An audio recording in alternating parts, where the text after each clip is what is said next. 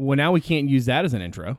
But yeah, no, I remember them now that you mention it. But I would not have when you just said the name, it would not I didn't connect those dots.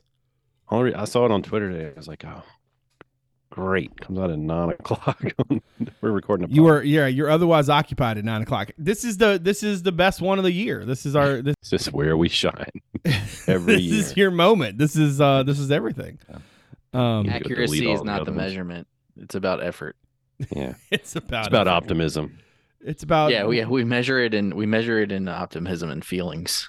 I dare you to find the year where I underpicked our wins. It doesn't exist.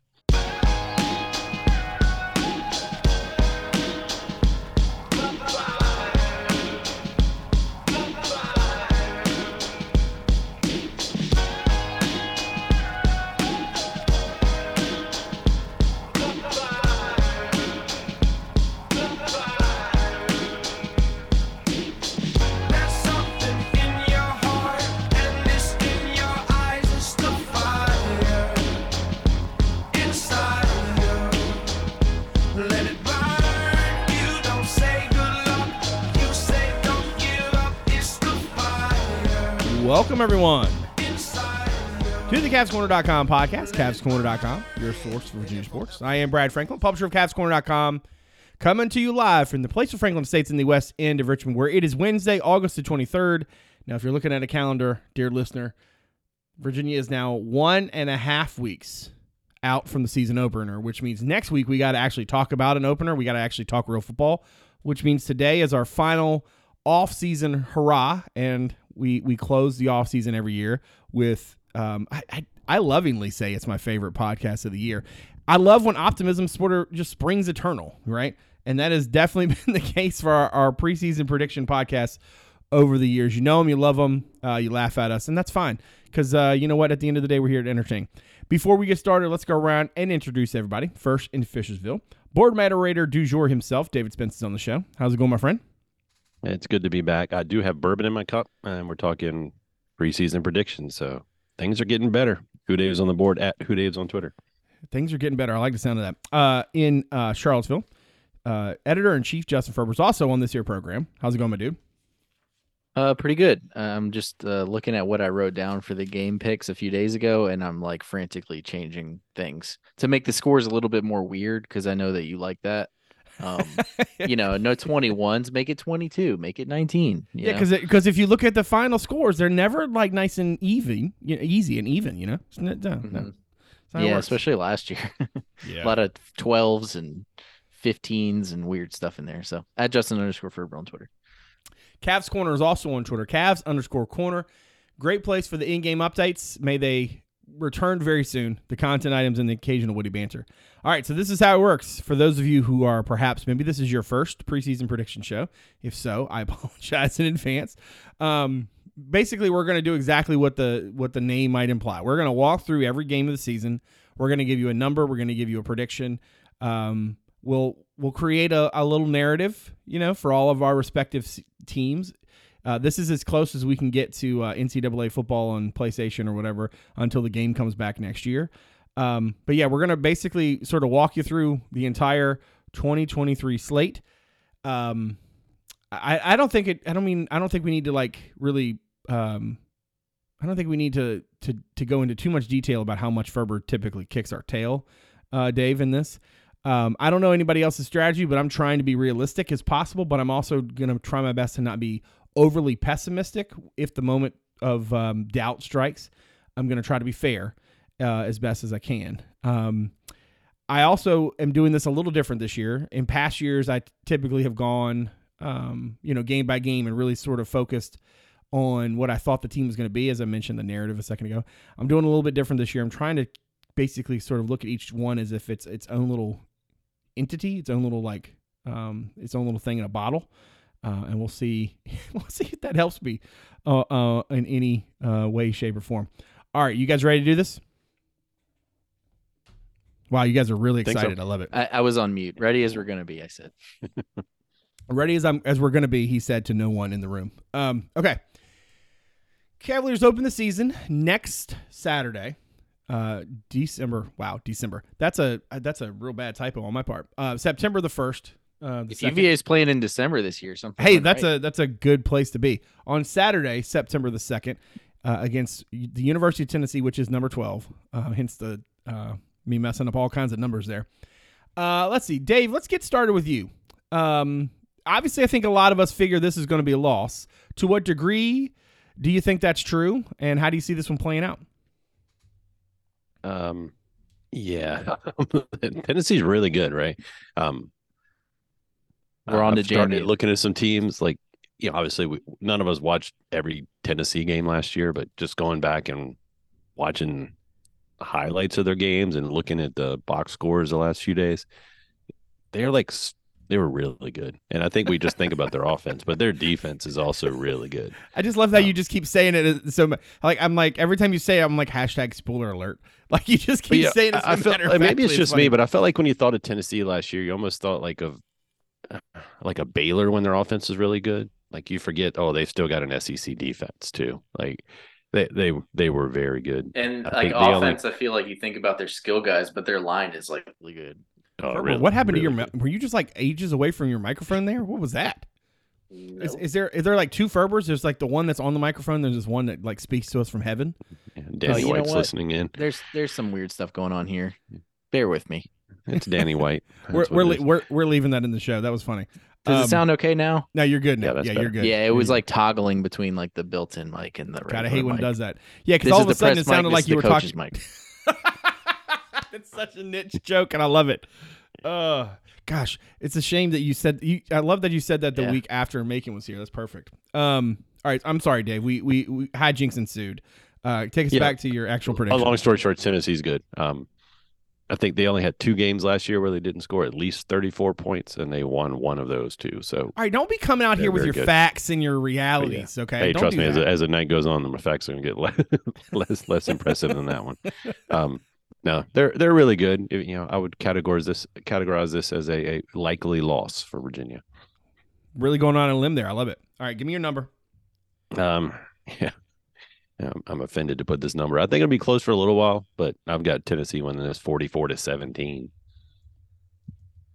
All right.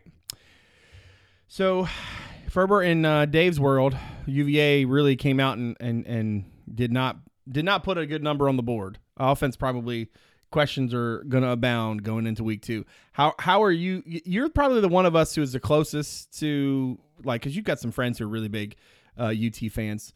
My aunt and uncle who live in Knoxville, who are huge UT fans, don't listen to this podcast, so I can say things like that. What do you think about the opener for the Who's? Yeah, I think pretty much what Dave said. Oh no, you toggled to the wrong mic. Yeah, I'm not doing anything. It must just be a bad connection or something. Sorry about that. You're back. But yeah, I think the same as Dave, pretty much. I saw Tennessee play in person last year against LSU. And that game was over real quick. And I kind of think I actually don't think this one's going to be close for a while. Dave and I are very similar on score, but I think Tennessee actually jumps out to like a lead quickly just because of how they play. I mean, they're like, all gas, no brakes. And then they score really fast. And I think if you're in your first game, it's almost like one of the worst teams you could play, because you just come right out of the gate and you're like, all right, let's find out who we are. And Tennessee's up 14-0 in a minute or what, not a minute, but maybe a minute of possession. They score fast. Happens, Justin. Yeah, exactly. Yeah. Well, usually when that happens, UVA started with the ball. So, I mean, Tennessee just kind of like the way they score, the way they can kind of get moving. I think it's going to take UVA a few drives on defense to kind of adjust to what Tennessee's like. Unless Joe Milton's bad.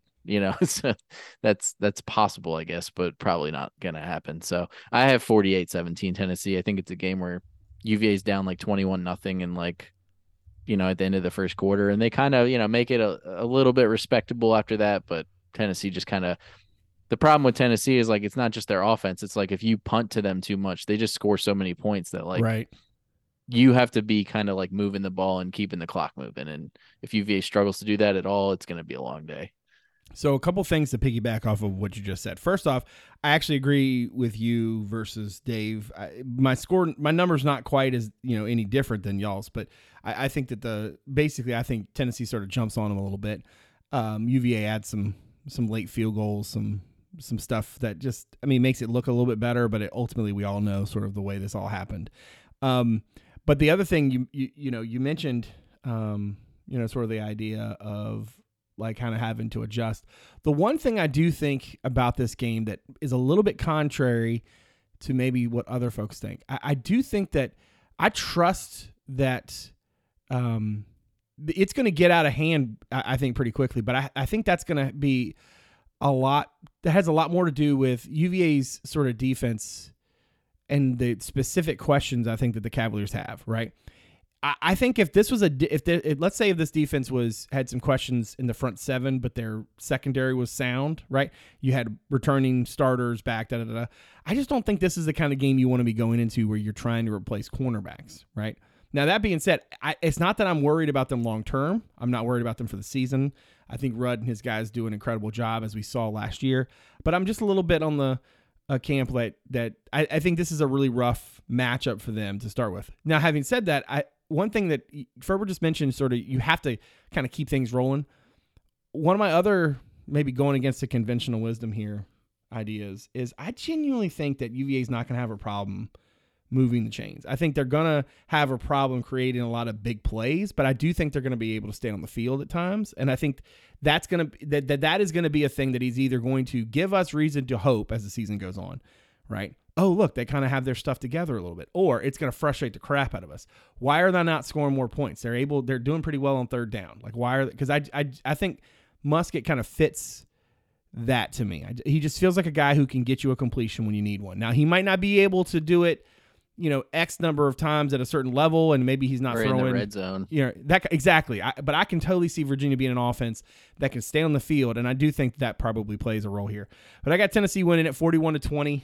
I just don't think Tennessee's going to have any desire to like get out there and throw the kitchen sink. And I think the thing is going to be pretty much over mid-second quarter. And really at that point, it's up to, figuring out who your backups are and getting them some burn and that kind of thing.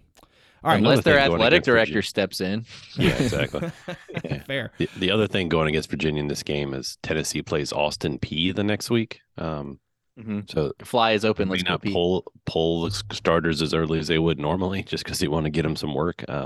Right. But I think the reason I said I think it would be close for a little while is, look, no offense to Tennessee, I'm sure they're working hard this all season, but they're not working. They got Virginia and Austin Peay staring at them. They're looking at Florida week 3. Yeah. So there's a chance they come out a little rusty, and Virginia, expecting no resistance, and maybe they get a little more than they expected. But yeah, I don't think the final score is going to be close. All right. Week 2, the 9th of September, JMU comes to town. And what will be, this is odd to say, but it will be a fairly, for all intents and purposes, quote unquote, big game, right? JMU clearly has sort of adopted this mentality of being sort of like a, the chip on the shoulder, right? That like the Dukes are very big into sort of, making people sort of respect them. They kind of just, it's like their thing. And they've done a really nice job of it. I mean, there's no way around that, right? But because of the sort of background of, JMU wanting to play in-state teams and sort of the success that JMU's had against some of those teams, and certainly, there's a story this week that basically JMU's trying to play teams and nobody will come to Bridgeforth, which I don't genuinely it's not that I doubt that. I don't know if it's necessarily people don't want to play you as much as it's that people want to control the TV rights of their games. I think that it's like, what's the upside of playing in Harrisonburg? At least if you play ODU, you get access to that area. Right. Yeah. I mean, and even that these days, I don't think is as big a deal. Right.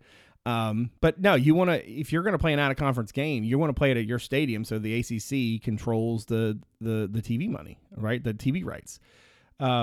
I think that these things used to be a different way, not to borrow from Arlo Stanfield, but you think it's going to be one way, but it's going to be the other way.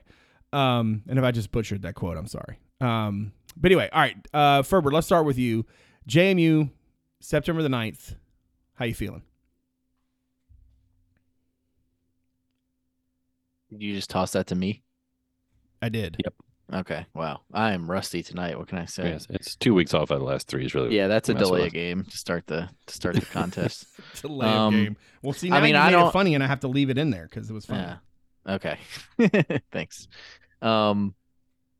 This is a game where like I don't think any of the three of us have any misconceptions about like the danger of this game, right? Like JMU is a program that is used to winning. They're going to come down here expecting to win. I don't know exactly where the talent gap is, to be honest with you. I've kind of taken some early looks at them just because, like no disrespect to this UVA team, but like we all kind of know where the first game's going. So like, what's the second game look like? JMU is kind of in an interesting spot. Obviously, they had a really good first year in the FBS. They're playing in a pretty good league in the Sun Belt, and they did really well for themselves. They did have some struggles when their quarterback got hurt, and now they're replacing him, and nobody really knows who their quarterback's going to be yet unless they announce something today. And it seems like they might play a true freshman, which would be wild. And we're going to know very little about them because they play Bucknell in week 1, and that's going to be a cakewalk. So, I mean, we'll see. I think the good thing is like at this point, UVA, the players, the staff, the fans, everybody is aware of this game being not a gimme by any stretch. I don't know where the Vegas line is going to come down when the game gets played, but it's going to be pretty close. I do think UVA is going to win this game. I think, they certainly could lose, but I think they're going to win. And I think the big thing for me is the home opener. I think they'll have some juice for that game after playing on the road. And I think JMU's quarterback situation is a pretty big unknown. And, if JMU has good players, they have a lot of transfers on their team. And I think that they have some guys that can compete in the trenches, but I think UVA is going to have an advantage there on the defensive side of the ball, at least. And I just feel like UVA's defense, we saw last year, they have a tendency to sort of like get off the field when they need to. And, like they did a pretty good job against almost every quarterback they played except for Drake May. So I think like a freshman quarterback, especially like coming down here on the road, first start on the road against a pretty good veteran defense. I think UVA makes enough plays on the defensive side to allow the offense to kind of do what they need to do to win the game. I think it's going to be close. And like I said, it could go the other direction and that wouldn't be a huge surprise, but I'm going to go UVA 21, JMU 17 in a low scoring game that UVA kind of leads most of the way, but JMU doesn't kind of let him get away. I actually, it's funny because I was having a lot of the same sort of thoughts about what you said about, that this is a defense sort of made to kind of make a young quarterback early in the season, any sort of inexperienced guy, whatever, make life really difficult for him. But what's funny is that the more I thought about it, I was like, you know what that feels like? Because a lot of those games where you're like, oh, this is going to be a question of this and that, and it feels like a defensive thing. A lot of those games for me, I feel like tend to be, they're the games that all of a sudden you're like, oh, when somebody, the two teams combined to score like 60 points. You're like, how did this happen? That's kind of where I was on this, is the more I thought about it, the more I thought, you know what? I'm not going to be surprised. And this is, I know this might sound ridiculous, but I'm certainly not trying to imply that Virginia's coaches are going to like not care about the opener, not care about playing a top 15 team, such and such, right? But I wouldn't be surprised if they have not done a lot of work to get ready for this game. Ferber, your point about that everybody understands the stakes and such, I think that's very well taken. Like there was a time when this kind of game, folks, a lot of fans even would like take it as it's a gimme, And that's just obviously not the case anymore. And I think it's so obviously not the case that it's actually going to be the reverse, which is like I could actually see guys really getting up for this. So I've actually got Virginia winning this thing too. I honestly think that even as much as we focus on sort of the defensive side of things here, I don't know. It just feels like one of those squirrely sort of weird, hey, look, a bunch of points happened. So I've got UVA winning at 37-33. I think this is a game where Virginia can actually sort of find something at receiver. I don't think that it's a bad thing to play a really talented team like the Cavaliers will have played the week before, right? And so I think things are going to come a little bit differently for Fields and Wilson and Washington in this game. So give me the Who's, even the record of 1-1. Dave, what you thinking? Yeah, I mean, you guys hit a lot of it. Like, I mean, it's hard. We still think of JMU as an FCS, right? And clearly the players won't. Their fans don't. Their fans have talked enough the last 2 years where Virginia fans aren't going to take this game lightly. And then you add the first home game since the tragedy component on top of it. Look, I think talent-wise, I don't know either. I'm kind of where Justin is. The fact they haven't named a quarterback as of recording of this podcast, that's a plus for Virginia. And I don't think their team top to bottom is as talented as it was last year. They got some pieces they wouldn't have gotten normally moving up from FCS with the super seniors and all that stuff. But they're still a very solid team. My guess is it'll be a pick 'em, maybe Virginia like by a field goal, depending on how week one goes. But like, I'm not a big sentimental guy, but first game, well, I guess I am, but first game at home, I'm going to pick a special score, win 41-15. All right, say that number again. My pen decided not to work. Well, it's win number one. We win the game 41-15. You couldn't work the 1 into the score, obviously. Yeah, I couldn't. But it is win number hard to one, do. So. Yeah. All right, Yeah. so we're all at 1-1 when the Cavaliers go to College Park on Friday, September the 15th, for a game against the Terps, who are apparently going to be wearing these like old script helmets with the all black unis that actually are not terrible, though I know Dave is on record amongst the three of us at least for how much he dislikes the combination, but he's like, but it's their color, so what are you gonna do? I like the script Terps. Yeah, the script. Like, I think that's so pretty good. cool. Yeah. It's funny because I don't like to say anything nice about Maryland, so that's the extent of that. Let's start with you on this one, because I mean, genuinely, like I've been all over the map about this game, and I'm trying to not let my hate for College Park win out, because legitimately one of my like least favorite places to be on the planet. What are you thinking about this matchup against the Terps? Oh man, shout out to Bird Stadium. It's been a long time. It has. I was there the last time UVA played there when David Watford took a David took a Watford, you knee mean? and like almost like knocked them out of field goal range, and then they missed the game-winning field goal attempt or something like that. I can't remember what it was. It was a tight game. Both teams were pretty bad, I think, but yeah, let's see how it goes this year. David Watford. I am going to say a couple nice things about Maryland. I did not think the Mike Locksley thing was going to work, and it hasn't. Like, it's not like they're about to make the playoff or something, but he's kind of doing pretty well for himself considering like the schedule they have to play every year. Just being able to get Maryland to bowl games in the Big Ten East is pretty good, I think. And I think that they're recruiting the way that you would imagine that they should. Given, Loxley's kind of chops and where they are located. And I mean, I think losing, to be honest with you, this is unrelated to the game, but like UVA kind of like losing some recruiting battles to Maryland in the state of Virginia is more disheartening to me than losing guys to Tech. So it's interesting that they're kind of having some success, and they've also done a good job with their roster. Obviously, I think Tagovailoa is a really solid quarterback. He started out a little rocky earlier in his career, but he certainly seems to have found himself. And I think he's probably one of the best quarterbacks in the Big Ten. To be honest with you, I don't think this game's going to be super competitive. I think Maryland's going to be pretty good, even if I don't necessarily think they're going to be a 9-3 type team, but I think they're going to be a 7-win team or so, 8-win team that earned it, because they play a tough schedule. And I think at home, UVA kind of another game on the road, short week. I just think it's going to be a tough spot. I guess I should rephrase. I don't think UVA is going to be like, get rolled necessarily, but I think this is a game that Maryland kind of controls. They get a solid lead, and then they kind of just roll with it to the end, and UVA kind of puts up a little bit of a fight, but not enough on the road. I have Maryland winning 34-17. 34-17 to the Terps. It's hard for me, man. It's hard for me to be nice about Maryland. I don't know. Dave, what are you thinking on this one? Yeah, I mean, I think Maryland's a pretty good team. Ferber kind of nailed it.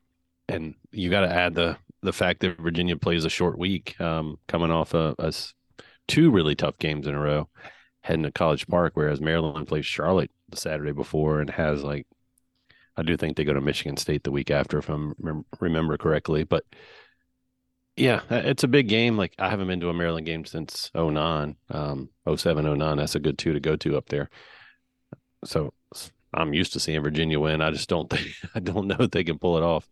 At some point, when you play, a tough Tennessee team and then come home for an emotional game against a team like James Madison, you're going to get dinged up. And I think this is a game where, is the depth there?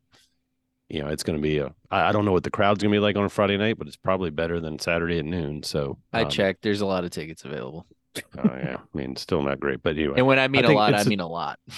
Yeah, a tough spot for a young quarterback and a young team making their second, road game in 15 days or something. So I've got Maryland winning it 31-16. All right. I went back and forth between thinking Maryland was going to thump them and thinking Virginia might actually pull an upset. And the reason for that weird oscillation is because the thing I'm struggling with this preseason, I feel like I know what I'm going to get from the defense, even with, filling some holes, right?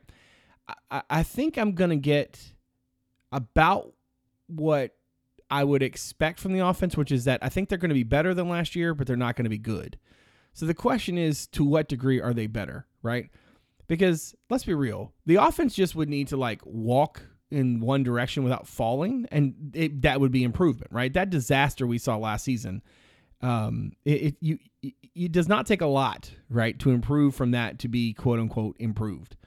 I really like their skill talent. I think that part of the problem I have right now is that Ferber's depth chart and sort of walking through it didn't necessarily make me feel the warm and fuzzies about the offensive line, but I feel better about the skill positions than I did previously. And I don't know if that's, the preseason awesomeness disease catching up with me or what. But so anyway, I thought, you know what? I think Maryland is the better team. But I think that every year there's that one game that just totally breaks, with conventional wisdom, right? And maybe this is the one, because I think if you're going to go into it, I could totally see Maryland being a touchdown favorite in this game. Because especially if things go about what we think they'll happen against JMU after getting blown out by Tennessee, right? So yeah, give me the Terps 28-20. I'm not happy about making that prediction. And I certainly wouldn't be surprised to see VA play pretty well, especially considering to the point. I don't think that the environment here, this is their first true road game, and yet it's going to be nothing like the first road game they played. Yeah, the first game is the first road game. I mean, it might be at a quote unquote non home site, whatever, but screw that. It's hopefully weird. UVA will be well represented in College Park. I mean, they have been in the past. That'll be an interesting barometer of sorts, right?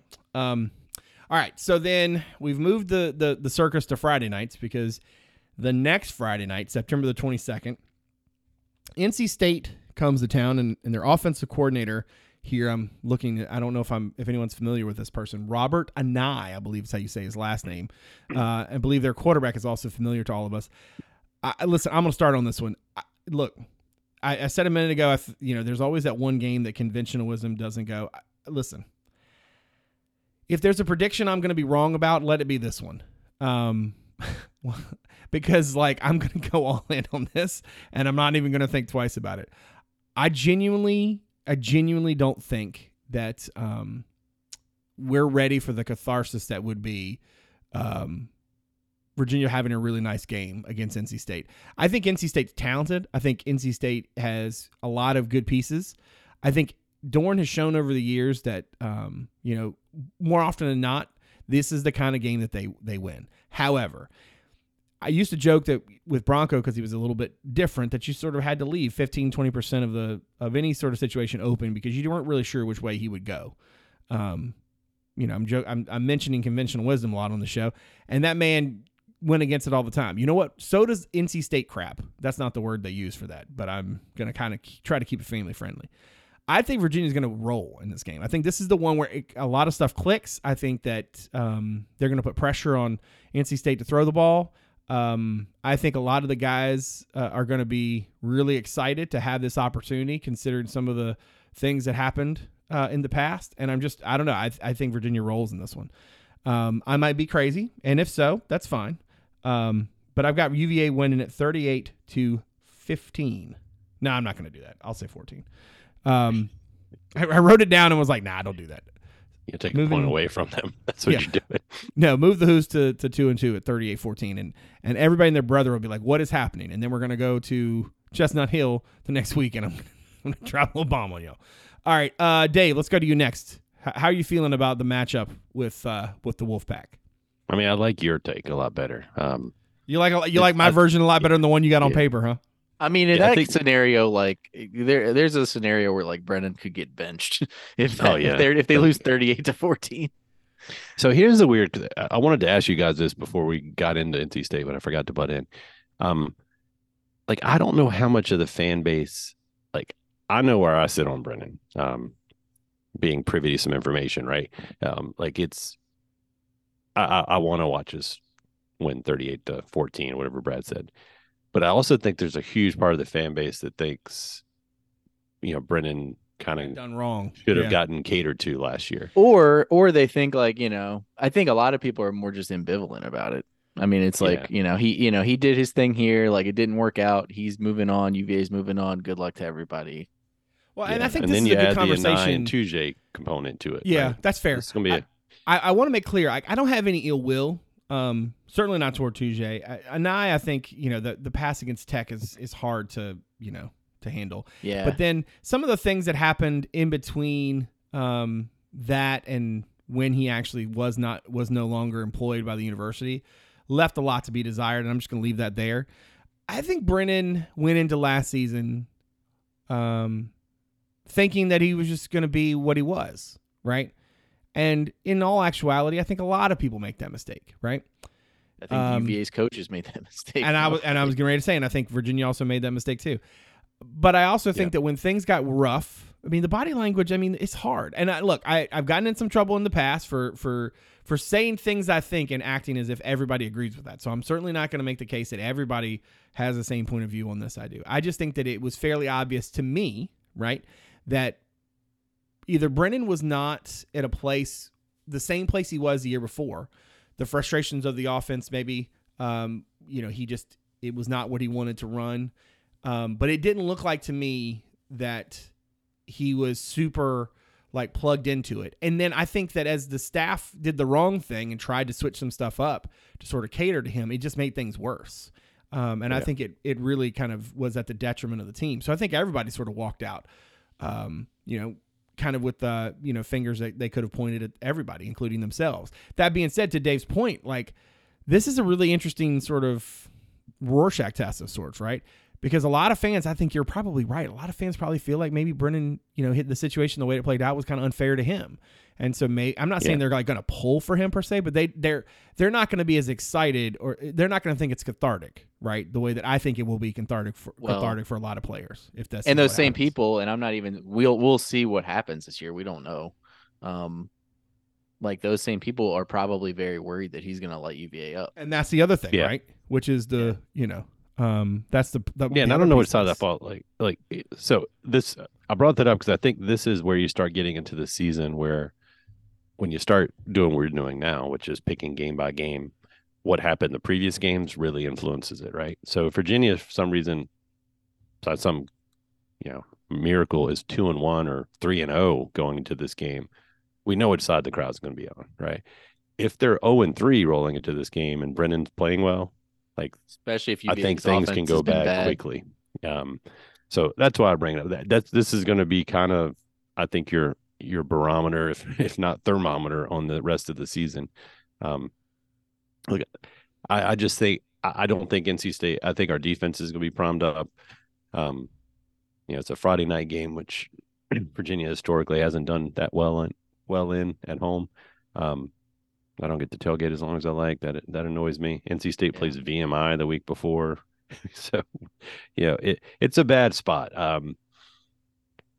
I'm going to pick Virginia to lose this game, but I'm going to make myself feel better by saying it's a complete defensive struggle, and NC State wins it 13-10.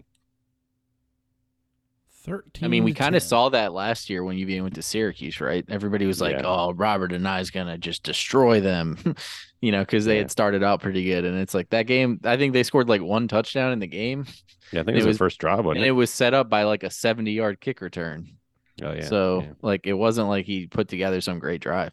Um, it's interesting that game was like kind of circled, right? With the connections, and this game is much more of like a circle game with all of the Brennan stuff, and it's at home. I think that changes the dynamic quite a bit. Yeah. Yeah. And I try to just like look at the football game, and I honestly like I guess we're gonna find out, but I'm interested to see how Brennan handles it, more than maybe even how UVA handles it. Just because like, is he gonna come out and like just be comfortable in the scheme? I mean, there's a chance they just kind of pick up where they left off and he's really good again. I don't know that NC State has the skill guys that UVA had that year.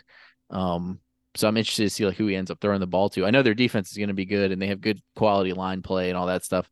But yeah, I'm interested to see if he kind of like comes in and is just kind of like comfortable and dicing them up, or if he comes in and is like pressing. Because I think we saw him pressing quite a bit last year, and the results were bad. So I'm interested to see kind of like what that looks like. But yeah, I mean, I think this game has a lot of different results, and I think I don't know that it's fair, but I think it's going to be sort of a referendum for a lot of people involved. Even though it's just one game, like, I mean, UVA fans are going to kind of like, it's going to influence what they think about Brennan's ability and like, decision making and like his transfer. Robert and I think like he didn't really light them up last year, but if he does this year, people will just circle back to that, and just be like, see, like, he knew what he was doing. If NC State loses and looks bad, then it's like, oh, okay, maybe it was more those guys than the new staff and the scheme. I don't know that any of that is fair to anybody. But it's going to happen, right? So the only way it doesn't happen is if everybody looks bad, like Dave said. And then everybody will just be like, I don't know what's going on. Ultimately, though, I think NC State's the better team. I think they have a really good defense. I think UVA is going to struggle to score and move the ball. I think Brennan will make enough plays to kind of get over the hump. I think his ability to run the ball is sort of underrated, and I'm interested to see if UVA misses that at all this year. But yeah, I think NC State wins it. I'll say 26-20 NC State. All right.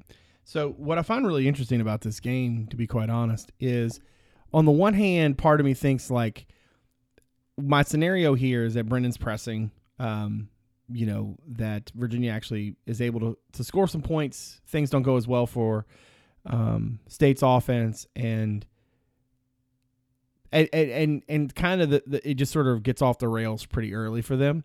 That being said, you could also see the flip side, right? Two things. One, Robert Nye is historically very good at kind of taking the pieces that he has and figuring out how to make them work, right? Now, granted, I think he was very fortunate Virginia had the tight ends that they did in those couple of seasons, right?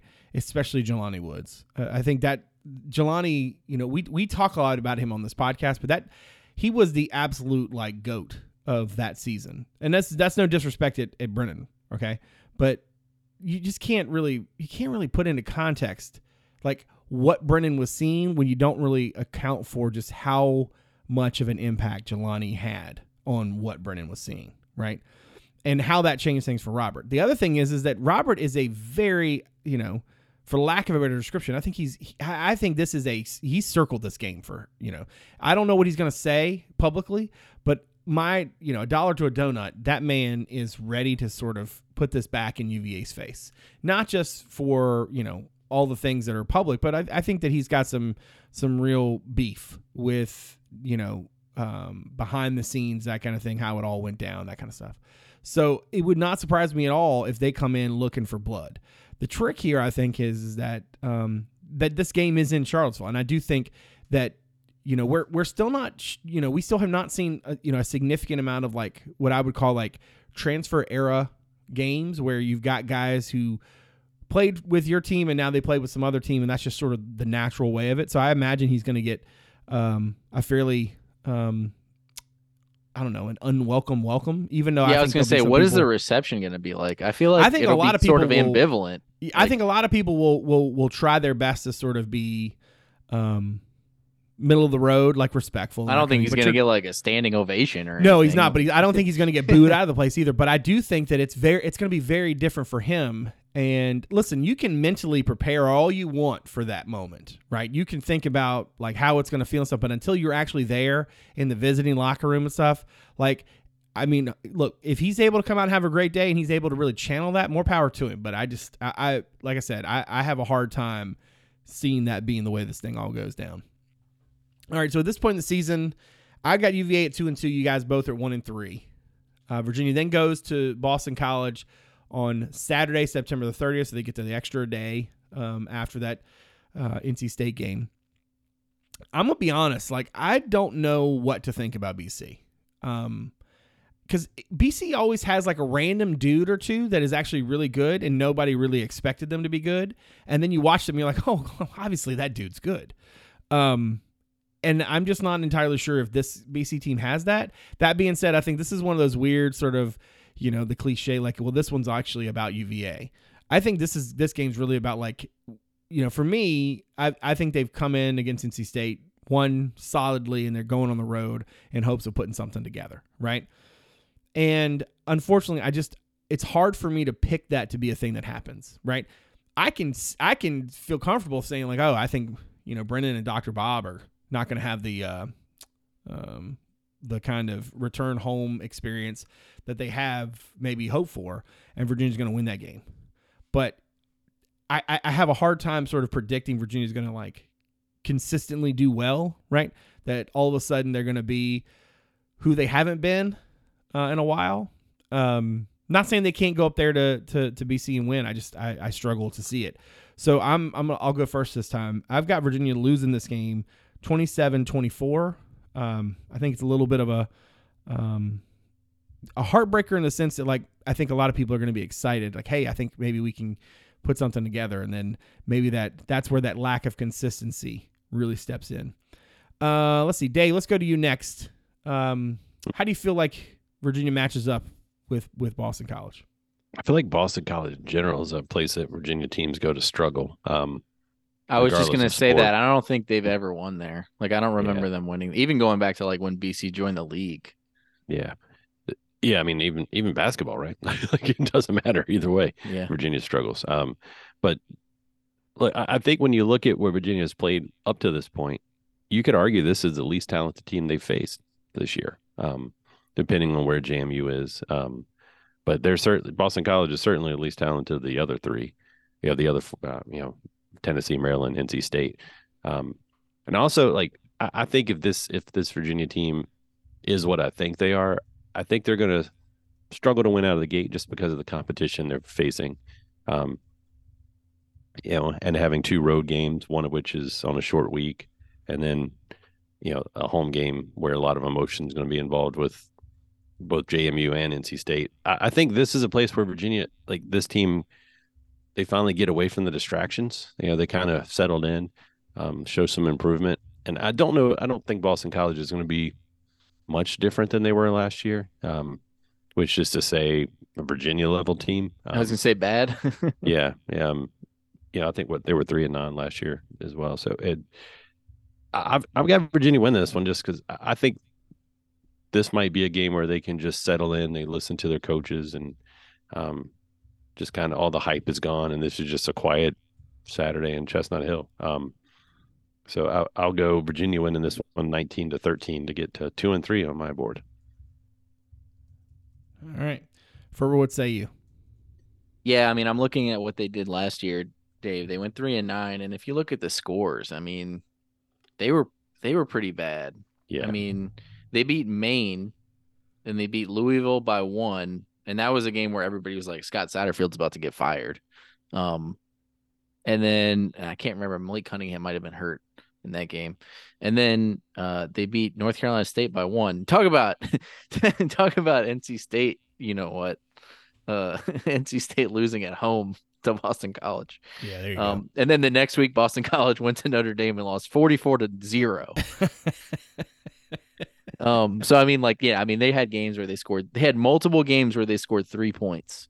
Um, so I mean, they were pretty bad, and I think people think that Emmett Morehead, their quarterback, might be a little bit of a breakout candidate. I think that'll be interesting to kind of watch and see where he is.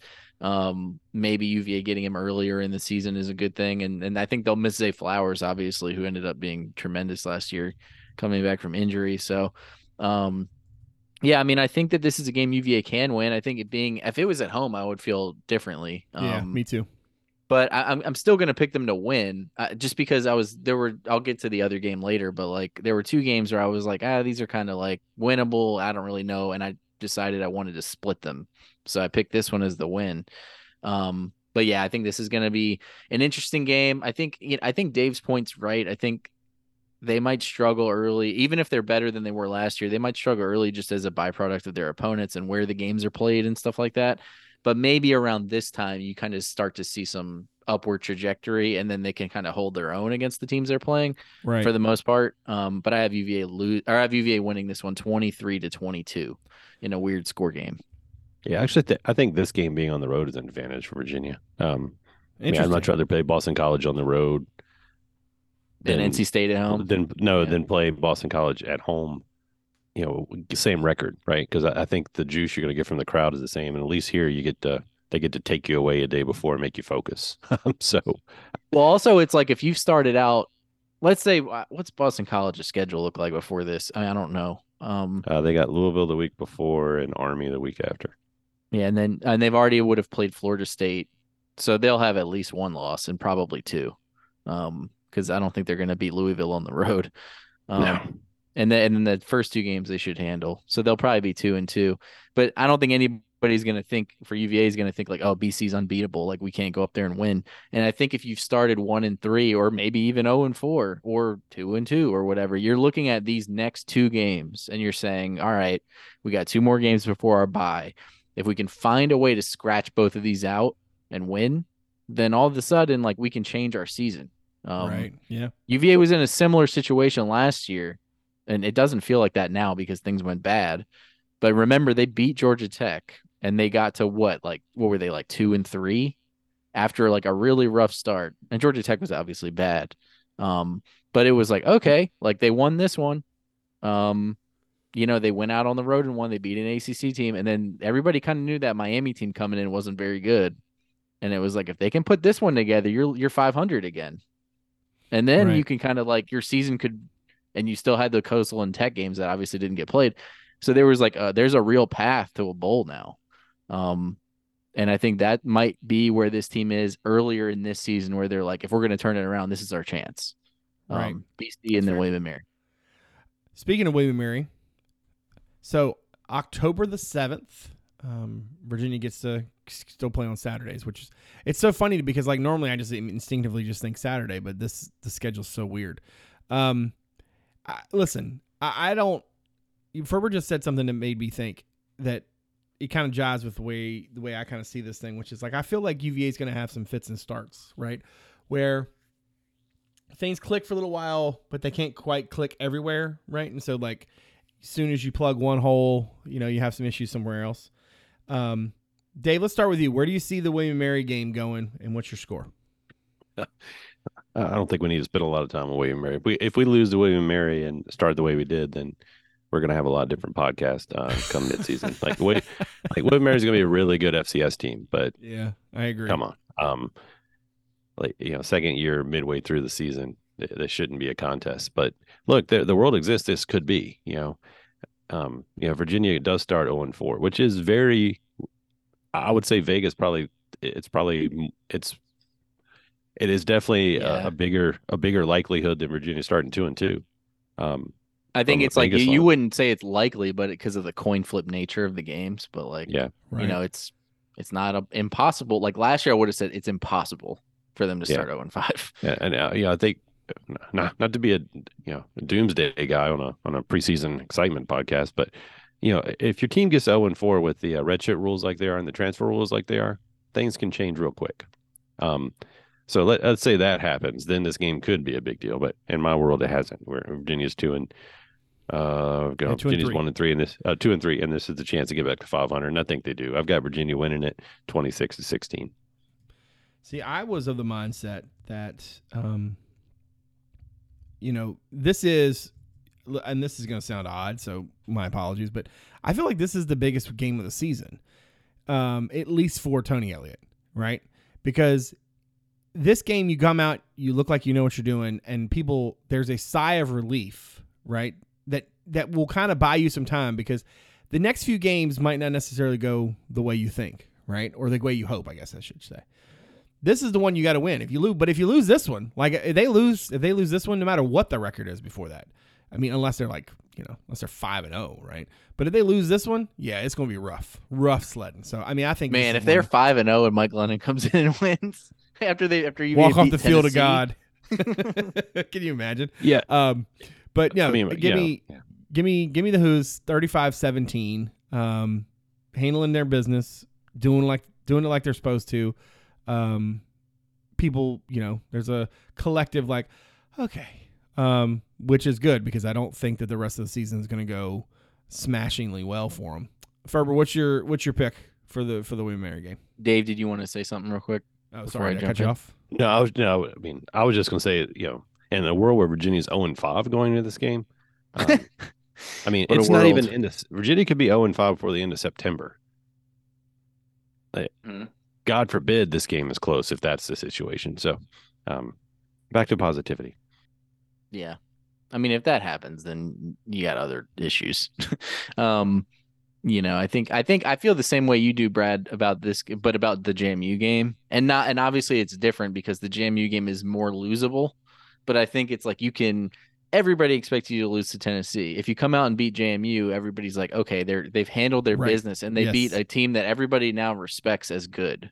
They're not it's not like ODU coming in last year, and ODU had beat Tech last year, but everybody kind of knew all right, this team's not that good. They're just in the way this week, and JMU is much better than that.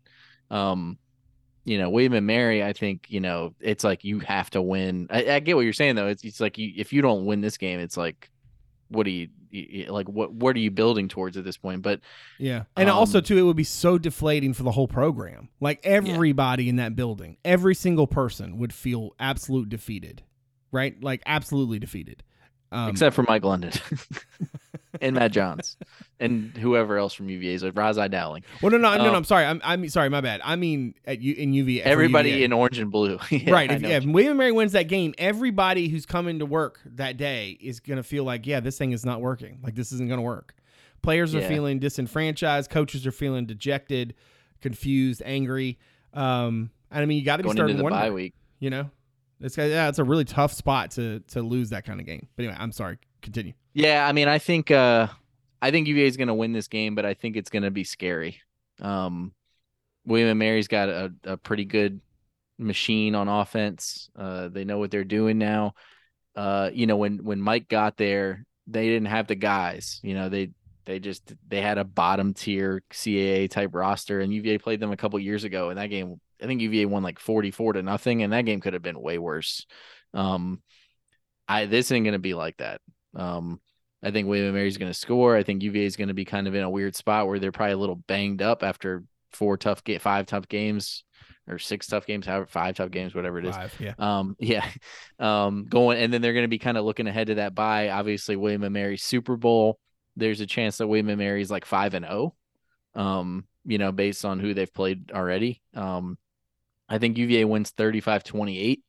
I think the defense kind of has some head scratching, touchdowns that they allow, but I think that's a byproduct of William & Mary kind of just knowing what they're doing. And I think that UVA ultimately scores a bunch of points because William & Mary doesn't quite have enough guys to kind of slow them down, especially on the edge. I know I just made a pick based on a sort of read of the situation that says that Virginia is going to be kind of figuring some things out, and William & Mary isn't able to sort of keep up. However, there is a very real reality, or potential reality, I guess is the way to phrase this, where a lot of those former UVA guys, are going to be very ready to go in there and pull off an upset. And there's a lot to be said for that sort of motivation, especially in this day and age. All right, so bye week time. We're at 53 minutes into the show. which is going about exactly the way I expected. We're all at 3-3 overall. After the bye week, Virginia comes back and has to go on the road 2 weeks in a row. First of those in Chapel Hill, Saturday, October the 21st in North Carolina, the Drake May Show. I've got Carolina scoring a bunch of points, winning the game solidly, though not handily. I think Virginia's defense just can't keep up. That Drake May's that good, but I also think the offense put some points on the board, and I feel like everybody goes home sort of happy-ish, right? Offense did what it needed to do. Defense wasn't like sort of getting in its own way. It's basically just this kid's really good, and that's just sort of the way it goes. So give me the Heels there, 42-28, pushing UVA to 3-4 on the year. Ferber, what's your pick here? Yeah, very similar. I think North Carolina is just too much. I think UVA coming off the bye does make things a little interesting, just because they'll have 2 weeks to kind of get ready for this. Yeah, I think it's kind of like last year's game, right? Where it's like UVA kind of like I think overshot the mark in last year's game a little bit, and were like more competitive than people thought they would be. Right. But especially UVA had so many guys out on offense that week.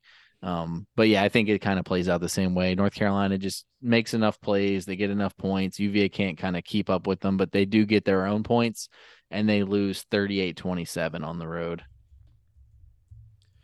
All right, Dave. Yeah, for me, see, Carolina plays Miami the week before. Look, I don't know. I expect Carolina's offense to be pretty good, just because Drake May is good. But new offensive coordinator, lost a lot of weapons at receiver. Don't know what the situation is with the transfer who got denied. So I don't think there's a very real possibility they're not as explosive on offense as they were last year. But I do think North Carolina's defense is going to be a little better. I still don't think they'll be great. But look, Drake May's at home. You can't pick Virginia to win that game, despite Virginia playing them close last year. I've got a kind of similar score to Brad. I've got 34-28 Carolina. 34-28. So we all got UVA at 3-4 as the Cavaliers get on the road again on Saturday, the 28th of October, heading down to Miami Gardens, I guess, technically. I always want to say Coral Gables, and I remember that that's actually not where they play. Dave, let's start with you. How do you? I mean, I'm gonna guess that you're not a big fan of Miami going into this season, because everybody and their brother always thinks that this is the year, and then Miami inevitably finds a way to make sure that that's not accurate. What are you feeling like this matchup against the Canes? Look, I think Miami is going to surprise some people this year. I mean, they've collected some talent, and I don't hear as much hype around them. And I think for Miami, that's good, because they've always had talent. That's never been the issue. It's been buy-in and discipline and execution and coaching quality and all that other stuff. Miami could be a surprise team this year. I wouldn't put my money on them because I like my money, but Virginia, again, to go to the schedule, they play Clemson the week before and State the week after, so a good place for Virginia. But I believe this is Halloween weekend, right, in Miami.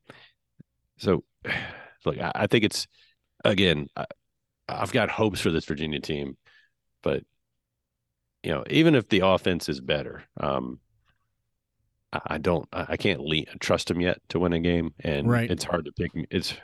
You're in a part of the schedule where we've gotten through the really, really tough out of conference, got through the couple easier teams, and now you're in some teams with talent. I'm going to pick Virginia to lose this game. 22-16.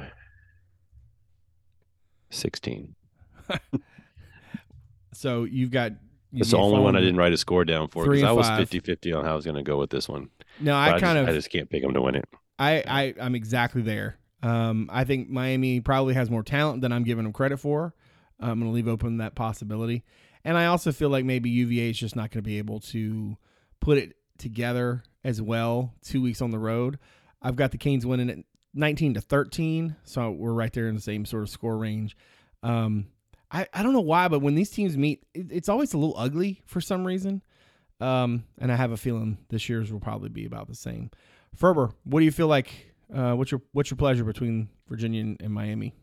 Yeah, exactly the same kind of deal. I think it's going to be a game where UVA doesn't really play their best. I think it's a game where Miami doesn't really play their best, but maybe they make fewer mistakes.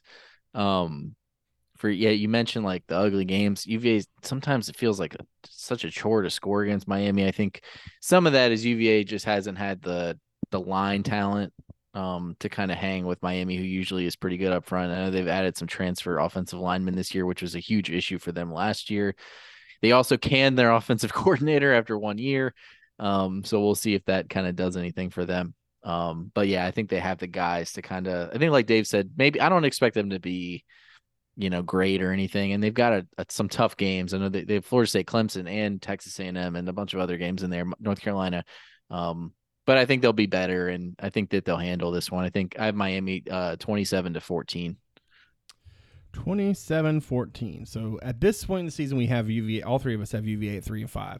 I got to be honest. This has to be the most consistent we've all spoken, so to speak, right? At this point, this late in the year, right? We're going to get to the first game of November, and we've got UVA with the same record. November the 4th, Cavaliers are going to finally get back home. They'll welcome Georgia Tech to Scott Stadium on Saturday, November the 4th. I look at this as like, pencil that one in. I'm already putting noon Mark it down. What's funny about this to me is that, like, my theme of this like piece of the schedule is like, you kind of feel like you know what you get, and then next week they kind of throw something different at you. So like, whereas I think they're gonna have trouble scoring at Miami, I feel like they're gonna be able to put some points on the board against Georgia Tech. And the reason for that really comes down to I like where their skill talent is, but I just think that consistency is going to be the thing that this offense is searching for and kind of chasing all year long. Every time they find it, they can't quite put it back together the next game, right? So give me UVA to win this one 34-23. I don't think that it's particularly pretty, but I could totally see UVA kind of getting up a couple scores. Georgia Tech, makes the thing a little tighter. Maybe even the defense has to come through with a stop or two to make sure that Georgia Tech doesn't make it even closer. But I think this is one of those games that you look back on at the end of the season and say, you know what, they're making some strides because they were able to sort of bounce back from those two losses, on the road and get a win when they came back home. And I mean, like, I don't expect Georgia Tech to be like all that great, but I also don't think that they're necessarily like trash can juice or anything. So I think this is a nice win for UVA, especially considering and I guess all of us at this point, because we have all three had 2 losses in a row on the road there. It's just nice to come back home, get a win. I think that's a good thing to sort of build around a little bit as November gets going. Let's see, Dave. Let's go to you. No, actually, Ferber. Let's go to you. How are you feeling about the Georgia Tech game? I unmuted myself first. Yeah, I mean, I think that you mentioned the William & Mary game, the JMU game. I think this is another one that it's like, all right, maybe things aren't going your way against some of the better teams, but like find a way to beat these teams, and then that's progress, right? And try to do put something good on tape. And I'm sure this is going to be a really good game in the trenches because our boy Jeep Wade's going to have his guys ready to go for the Georgia Tech Yellow Jackets, and Ricky Brumfield obviously will have the special teams ready to go. I think this is going to be kind of ugly. Maybe not as ugly as last year's game, but I think there'll be some miscues and some drives that stall out in the red zone, a lot of field goals, that sort of thing. And I think ultimately I'm just going to go with the home team. I really don't know what Georgia Tech is going to be. I think they're kind of like UVA, where it's like their variance is between really bad and like improved, but still not winning like a bunch of games. Right. And I kind of think that's where like they could be worse than UVA for sure. Especially if their quarterback situation doesn't work out. But yeah, I think this is a close game. So I'll go with the UVA, the home team. So I'll go UVA 23-19. 23-19. All right, Dave. So many field goals. So little time. I feel like Georgia Tech was better than we all give them credit for last year because we just saw them in that game. I mean, they won. They were 4-4 in the ACC last year. They beat Pittsburgh, UNC. I mean, they went on they went on a winning streak when they fired their coach, and then I think they kind of regressed, right? Yeah, but then they came back and won some games at the end of the year. But yeah, look, I think they're finished 5-7, 4-4. Yeah, they beat Duke, they beat Pittsburgh. They won at Pittsburgh, they won at Virginia Tech, they won at North Carolina, and then they lost to Georgia. There's a shocker. So I mean, they've got talent there. I'll tell you right where I am with this game. I'm picking Virginia to lose this one, but it's not because I think Georgia Tech's tremendously better. I had the BC game and the Georgia Tech game as both toss-ups, and I can't pick Virginia to win both of them, so I went with the BC game as the win. No rhyme or reason. I think Virginia's going to win one of those two. I like the way the BC game kind of fits into the schedule as a win better than this one. So I got Georgia Tech winning 28-21. Come game week, I'll probably flip it. 28-21. We finally have the chance to stay in consistency and you to blow it all up. All right. So, all right. So the last home game of the season is a Thursday night game. What? On the road day. Last road game. That's what I just said. Last road game. You said home game. All right. Let's pretend I said road game because that's what I meant. Wrong. You are wrong. You are alpha. You live in Louisville? All right. Last road game of the season. November the 9th at Louisville. Let's see. I'll start here. I don't have a really good feel for this game, mainly because I feel like Louisville's roster, more than any other one that I've paid attention to in the league, feels like the one that just never makes any sense to me. The years I think they're going to be good, they're not. The years that I think they're going to be trash, they're great. It's just weird. Well, not great. Maybe that's a little stretch. The years I think they're trash, they're much better than that. So I'm going into this with the expectation that I think Louisville is going to be more talented than they have been in the past or the recent past, and I think maybe more consistent than they have been in the recent past. And, it's crazy to think sort of where, that program has been. But I really like what they've done at the head coaching position. I think that Braum is a really good fit for them for a variety of different reasons. So I kind of like them to score some points pretty often. Now, I'm not really sure what their defense is going to be like, but I think they've by this point in the season, I wouldn't be surprised if they sort of figured it out. So I got Louisville winning this thing 33-28, moving Virginia to 4-6 on the year. Dave, what you got? Yeah, I like the Braum hire a lot for them, obviously, because Louisville got, right? This is a weird one. I'm going to lean – I think he's going to have their offense kind of figured out by then. I don't know if they'll be elite, but I think they'll be good. Now, the alternate world exists where he's kind of in a typical year one situation and the guys who didn't like him are checked out and they're kind of playing out the season. And for Virginia, that's what you hope. But I think they'll have the offense at least better by that point. And then you've got to look at the timing of the game. Virginia's at home and then has to travel for a Thursday night game after playing, Georgia Tech, whereas Louisville plays that Saturday. I think Saturday before they played Tech. But they get to stay home for that Thursday night. So short week, a little bit more of advantage to the home team. And I don't know what Louisville is, but I assume they'll be decent. So I'll give them the benefit of the doubt in a couple score win, 35-19. 35-19. Got Virginia on a 4-game losing streak. 4-game losing streak at 3-7 overall. Hey, Ferber, what you think? Spoiler alert. That's more losses than you had all last year. Times last 2. 3. So yeah, I think one of the sneaky things about, and this is kind of where I think everybody around college football has to kind of think about these things a little differently, just because Braum coming in, you're like, all right, year one, he's got to come in and get his stuff figured out and get his guys. You can go out in the portal now and get your guys, and I think Louisville has added a lot of talent to their roster. He brought in Jack Plummer, a quarterback that he's familiar with from Purdue, who's a pretty good player.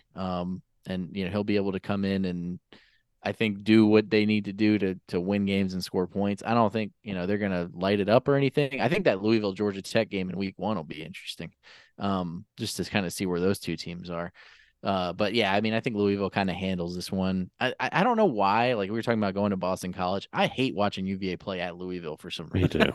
Me too. It's I don't know if it's their field or it's the red, it's the crowd. Black. Same reason I hate Maryland. Yeah, and it's it's not even that hard of a place to go. It's just all right, another game at Louisville on the turf. On the turf. Let's just see what this is like. But yeah, I think Louisville wins 31-21 31-21 on All a right. Thursday night. On a Thursday night. All right. So you got UVA at 4-6. I've got UVA at 4-6. Dave has UVA at 3-7. What is the world coming to? All right. That's the end of the podcast, folks. It's been a hell of a ride. We never even got those T-shirts out. All right. What's next? West Coast teams in the ACC. All right.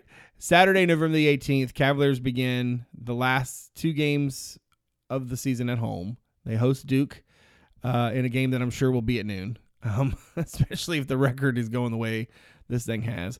A fascinating sort of sliding doors situation with Elko and everything that happened sort of in the coaching carousel and such going into the hires that these two schools made. Let's see. Let's start with you, Dave. What's your prognostication here for the Duke game? My first prognostication is that Justin just immediately went and pulled up all the games to see what time guess what time that game's going to be. He's like a savant. Am I right? Let's see. It's Secondly, probably going to be noon. I'm not looking, but yeah. He said it's. Right. I'm not looking. Dang it! I lost a bet. So I've got Virginia 3-7 at this point, but it's because I think this is a game Virginia just comes out and freaking puts it all together. And Ferber and I were talking about it. I think it was today or yesterday. We're yapping about Duke.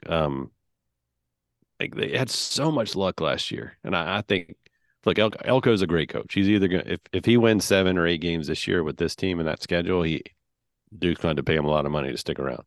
I'm kind of like I think they'll be decent next year, but I think they're a team that, look, they're not going to have guys that can overpower Virginia. They're just they're getting a similar guy to we are, that Virginia does. So I think being at home and with the way that game went last year, I like Virginia in this one. I think Virginia scores. The offense finally clicks. I've got Virginia winning this one 42-30. Yeah, just that would make Tony Elliott look pretty dumb for wanting to hire Mike Elko as his defensive coordinator. When you think, yeah, it would. It would. And he gives up all the points. Ferber, what you got? Yeah, I mean, I kind of agree with Duke with Dave's assessment of Duke. Just kind of like they might be fine, but like they have a lot of tough games. So like I think the record will regress, and if it doesn't, then their coach is leaving. So I think that would be it for him. He would be off to Michigan or wherever. But yeah, I think this will be a tight game. I'll just go with Duke. I think they're a level above where UVA is right now, especially if they have the consistency at quarterback. And Riley Leonard continues to play well. They just have solid group of running backs, solid group of receivers, pretty good defense. They seem to be well coached. I think like I said, I think they'll regress from, I think they won 9 games last year. I think it'll be more like 7 this year, 6. But I think that they come to Charlottesville and win this one. UVA is in a weird spot here. I mean, they got a few extra days to prepare, but they're trending towards another losing season, and then you have the rivalry game next week. So I kind of wonder like where these two teams are, might impact how this game gets played. But yeah, I think Duke wins, but I could certainly see UVA winning this game, but I'll go 28-24 Duke. 28-24. This was the game. This was the other game that I was considering flipping with Boston College. One was going to be a win, one was going to be a loss. Interesting. I figured this was the game. All right, so that would put all of us now at 4-7. I don't think we've ever had this kind of synchronicity on the preseason. If we're not all at 5-7, I'm disappointed in both of you.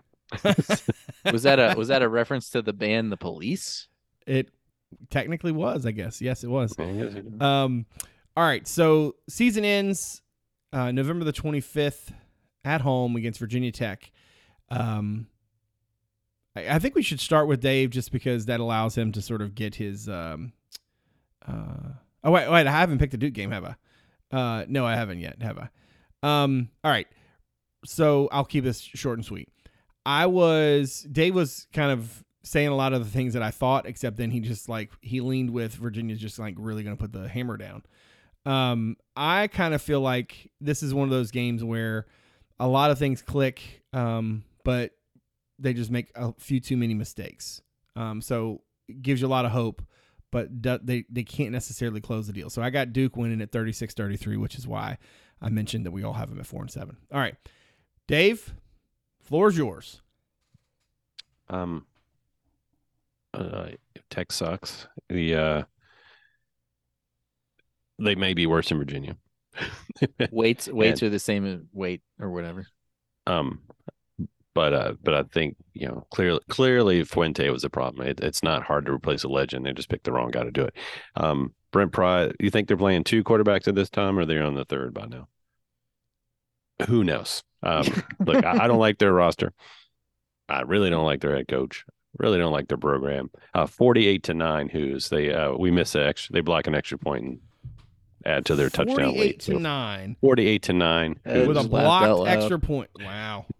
That was rare form, Dave. 5-7. Well done. 5-7. All right, Ferber. You got 48-9 with a blocked field goal or blocked extra point. I do not. That was a little bit too wacky even for you. Yeah, if they win 48 I mean, honestly, like how many games could Tony Elliott or like this team win this year and 48-9, like, and people would be like, okay, that's a good season. Like 2 or 3. This is the like one. Just this one. It's like all right, or Tennessee maybe. JMU. Well, if the real thing here is UVA's quest for the state championship, trying to go 3-0 against in-state teams. Yeah, I don't know. This is tough. So I almost did it last year. I had this game as a loss and obviously never got played. And then on the night of the podcast, I flipped it to a win because I was like, I'm being too hard on these guys. I'm not flipping it this time. I think Tech wins 14-10. I think 14-10. I just feel like, this game is such a referendum on the season and like where the programs, both of them are. It's kind of weird that like Bronco and Fuente got hired at the same time. And then in the same year, they both hired new coaches. So it's like you have to constantly be comparing them against like the progress they're making and things like that. I agree with pretty much everything Dave said. I don't think that their roster's any better than UVA's really. Their schedule is kind of weird. I don't really know where they're going to be as a team. I think they'll probably win about the same amount of games as UVA, maybe like one more or one less. And this game might be the difference there. They might have the same record coming in. I think it helps that UVA is at home. But I just feel like, I think UVA is going to make some progress on offense, but I think that they're going to have a few clunkers in there. I don't know exactly what games they're going to be, but historically it feels like this one is the one where it happens. All right. Here's my thing. I was going to say, did I just drop the mic on you guys? No, you didn't. I was just trying to figure out how I was going to like get into this. All right, listen. I don't think Tech's going to be very good. But weird stuff happens in this game. I also don't necessarily know if at this point in the season Virginia is any good. I do think that I trust Virginia at this point to be in the games, right? So one of the themes, you're not charting this at home, because why would you?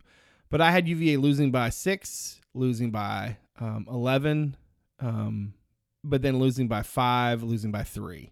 I think part of this thing is going to be figuring out ways, in a lot of ways that's what this whole thing's about, right? It's figuring out how to be, to put yourself in a position, but then actually to win the game, right? It's one thing to just say like, oh, we're going to play well. And like I mentioned earlier, I do think that this Virginia offense is going to be able to move the chains. They're going to stay on the field. Can they score points? Can they do what they need to do in the red zone? And I think not having that sort of more mobility, I guess is the better way to say this, at quarterback, I think could really hurt them. That being said, I don't think Tech's going to be very good. So my thought process on this is like, I almost went the way Ferber went. I still think they're going to score more points simply because I don't think, I don't know. I just think weirdness is going to happen with this game. So I've got Virginia winning at 31-27 in large part because I think at this point, even though there have been some signs that Tech is, for lack of a description, is quote unquote back or whatever, man, some of those same signs feel super duper familiar to me, right? The whole dual quarterback thing, like we joked among, I think when I think it was Dave sent that in the text thread today, and I was like, I said I made some Mike Lennon joke in all caps or whatever. I think I said something like Mike Lennon, come on down. The reality is that like a lot of what is going on with Tech's program is from the same place, which is that when they went to replace the legend, they kind of tried to do it halfway, and they didn't do a very good job of it. And so I feel like that's a problem, and it's going to continue to be a problem for them for a while. So I've got UVA winning it, 31-27. I got them finishing 5-7 along with Dave. Ferbert's got them at 4-8. I felt really good about where that 5-7 was going to be. I thought we're like, I'm finally kind of keeping everything in check, and then Ferber came in with the 4-8. So now I feel like maybe I'm one game fat. Any closing thoughts before we wrap up our preseason show? Yeah, I mean, honestly, I think this is one of the hardest years I've had predicting games because, there's years I've had unbridled optimism, based on hopes that this player would be what I thought he could be and they would figure it all out. This year, I have no clue. Like, the first time I did this today, I had Virginia 1-11. I was in a bad mood, right? Then I came back. The most at 5-7, which is where I ended up, is about the highest ever. I think I got to 6-6 in one variation of this. I was going to say, what do you feel like the range or like the floor ceiling is? Because I feel like the ceiling is kind of low and the floor is really low.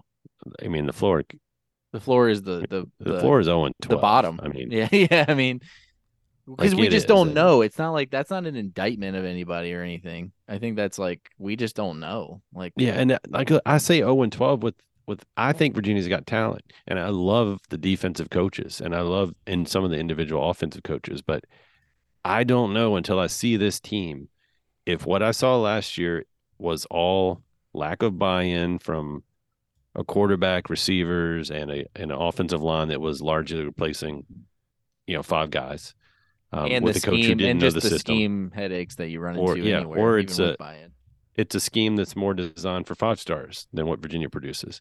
I am leaning on the fact that what I could see body language wise and what we heard is we didn't have a quarterback who had full buy-in. So even if Muskett, like I don't think Muskett's ceiling is what Brennan's ceiling is if he's elite, if Brennan's bought in a scheme like he had with Dr.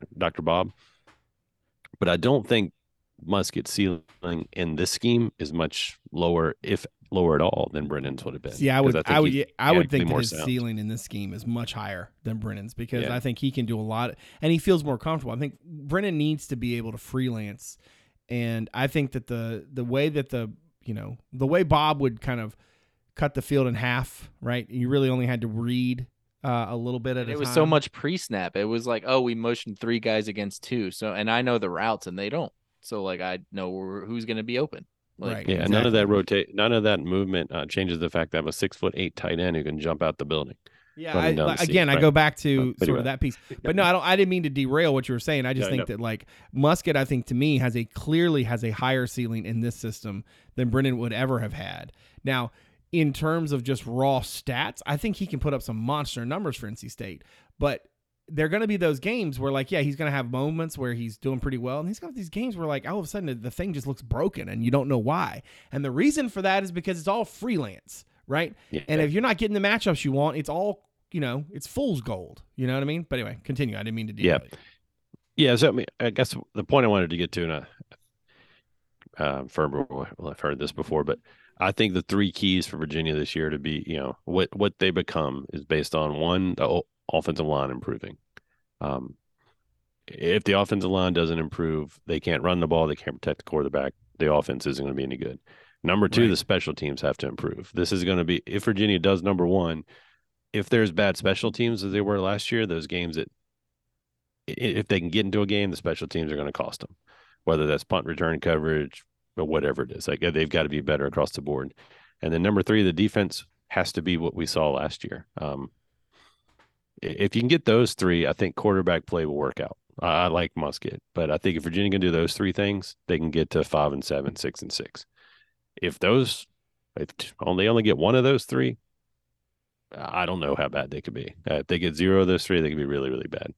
And then what we kind of I brought up in the podcast, these games don't play in a vacuum like we discuss them. There's a lot of factors at play, and a bad start, like I think the staff can keep the team together if they start out 0-4, but it's going to be a challenge. And every hiccup you hit without success gets tougher and tougher when the transfer portal's sitting there. So I think we'll know quickly. We'll know before the end of September how bad this thing's going to be. That's for sure. Yeah, I have a couple things. Let's First, go. I think I just want to read some numbers. Last year, and this is where the ultimate point I'm trying to make is this. I think I'm not exactly sure how many games UVA is going to win, but I think I need to see some proof of concept that the offense can work. And that, like, I'm not trying to say, oh, it was all Brennan, but it's like, show me that it was partially the guys playing, partially the scheme, partially the newness of the scheme, whatever. And that now we can put the right guys in the right place and things will work. But last year, 117th nationally in third down conversions, 122nd in red zone scoring, 118th in red zone touchdown percentage, 123rd nationally in turnover margin, 107th nationally in penalty yards per game, 121st nationally in sacks allowed per game, 99th in TFLs allowed per game, 129th nationally, which is I think third from the bottom in 20+ yard plays, 113th in fourth down conversions, 120th in field goals made, and 131st in PATs made percentage. That sounded terrible. Those are all really, really, really bad. Bad. Not just like, oh man, they're worse than they were the year before. No, like, I mean, bad. And it's like, and that's part of the thing too, is like, I don't see a world where this isn't somewhat of a group effort on, like, what happened, right? I mean, I think you can't put it all on the coaches because, like, it's not like they're playing a football scheme from the 1920s. Like, guys are open and they missed them and they threw picks and they fumbled and they had, penalties and procedural issues and, drops. We didn't even talk about that.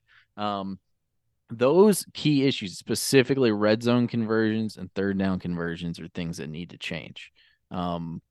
They don't need to go from 117th to first. They need to go from 117th to 70th. We talked about this with the defense last year, right? I said if they could go from like 80th in total defense or whatever they were to like 60th, they could win a bunch of games. They ultimately ended up 44th. So, I mean, you can make the improvements. It's just, I think those marginal things are what determines games. That Miami game was completely decided by what they did in the red zone pretty much. And pressure. And I think the offensive line has a chance to be better with different guys. And I think Tony's accuracy in the short to intermediate is going to make the difference. And another thing that I wanted to say is that I think one big difference between this year and last year is if Tony comes out and plays like Brennan played, he's going to get benched. 100%. They're going to go to Calandria because they clearly like him. So, that's going to happen. And that doesn't mean all your problems are going to get solved. And I don't think he's going to get benched. I mean, if he does, I think it would be like once the season is clearly headed in a really bad direction or something, or if he was just like really, really struggling. But I mean, I think like if he came out and did what Brennan did against Pitt, he would not come back out for the third drive. I don't think. It's just like they feel better about their backup than they did last year. So I think that kind of changes the dynamic. I think the receiver group is going to be underrated just because I think it's not as talented a group as they had last year, but last year's group wasn't productive. I mean, like it's the same with Brennan. You just have to look at what they did. Like they didn't do anything. They dropped a bunch of balls. They didn't score touchdowns. I think this group can do just as good, if not better, especially when you have two guys in Fields and Wilson that can win jump balls. And then a guy like Washington who's experienced, I think they'll find a way to make it work. I don't think the offense is going to light it up, but I think they can make marginal improvements. I don't know that that's going to result in a bunch of wins because I think the schedule's hard. And that's ultimately why we have such a low floor for this team is they don't have any, like even their FCS opponent is good. So, if you played a bad FCS opponent, we wouldn't say the floor was lower than 1-11, right? If they were playing VMI. So, ultimately, I think the schedule was a little bit of an unforced error. Having Maryland and Tennessee both away in the same year is just doesn't need to happen. Hope the $1.5 million they're going to get from it is worth it. Well, the next time you hear from us, we will be discussing a game week situation. We'll actually, be in the midst of it. So very excited to get there next week. Very excited to I don't know. I guess a lot of next week's show will be prop bets because a lot of times we've already talked a lot about the opener, and certainly in this situation, we're not gonna be breaking down specifics about Tennessee. We're gonna spend our time more wisely than that. If you're somebody out there who found the podcast through the website, thank you very much for giving us a listen. If you don't mind, look us up on Apple Podcasts, Stitcher, Spotify, Overcast, or wherever it is that you get your shows. And if you're so inclined to give us a rating and review, we'd appreciate it. If you're somebody who's found the podcast but has not given us a look at the website yet, you can check us out at CavsCorner.com. Lots of stuff. We got depth charts. We got basketball recruiting. We obviously got lots of stuff rolling into next week and back into our sort of game week mold. So give us a look. All right. I want to thank all of you out there supporting the show. And I thank, of course, Dave and Ferber for giving graciously of their time as always. I very much appreciate all that they do. So for David Spence and Justin Ferber, I'm Brad Franklin, publisher of CavsCorner.com. Thanks for coming out. See you soon.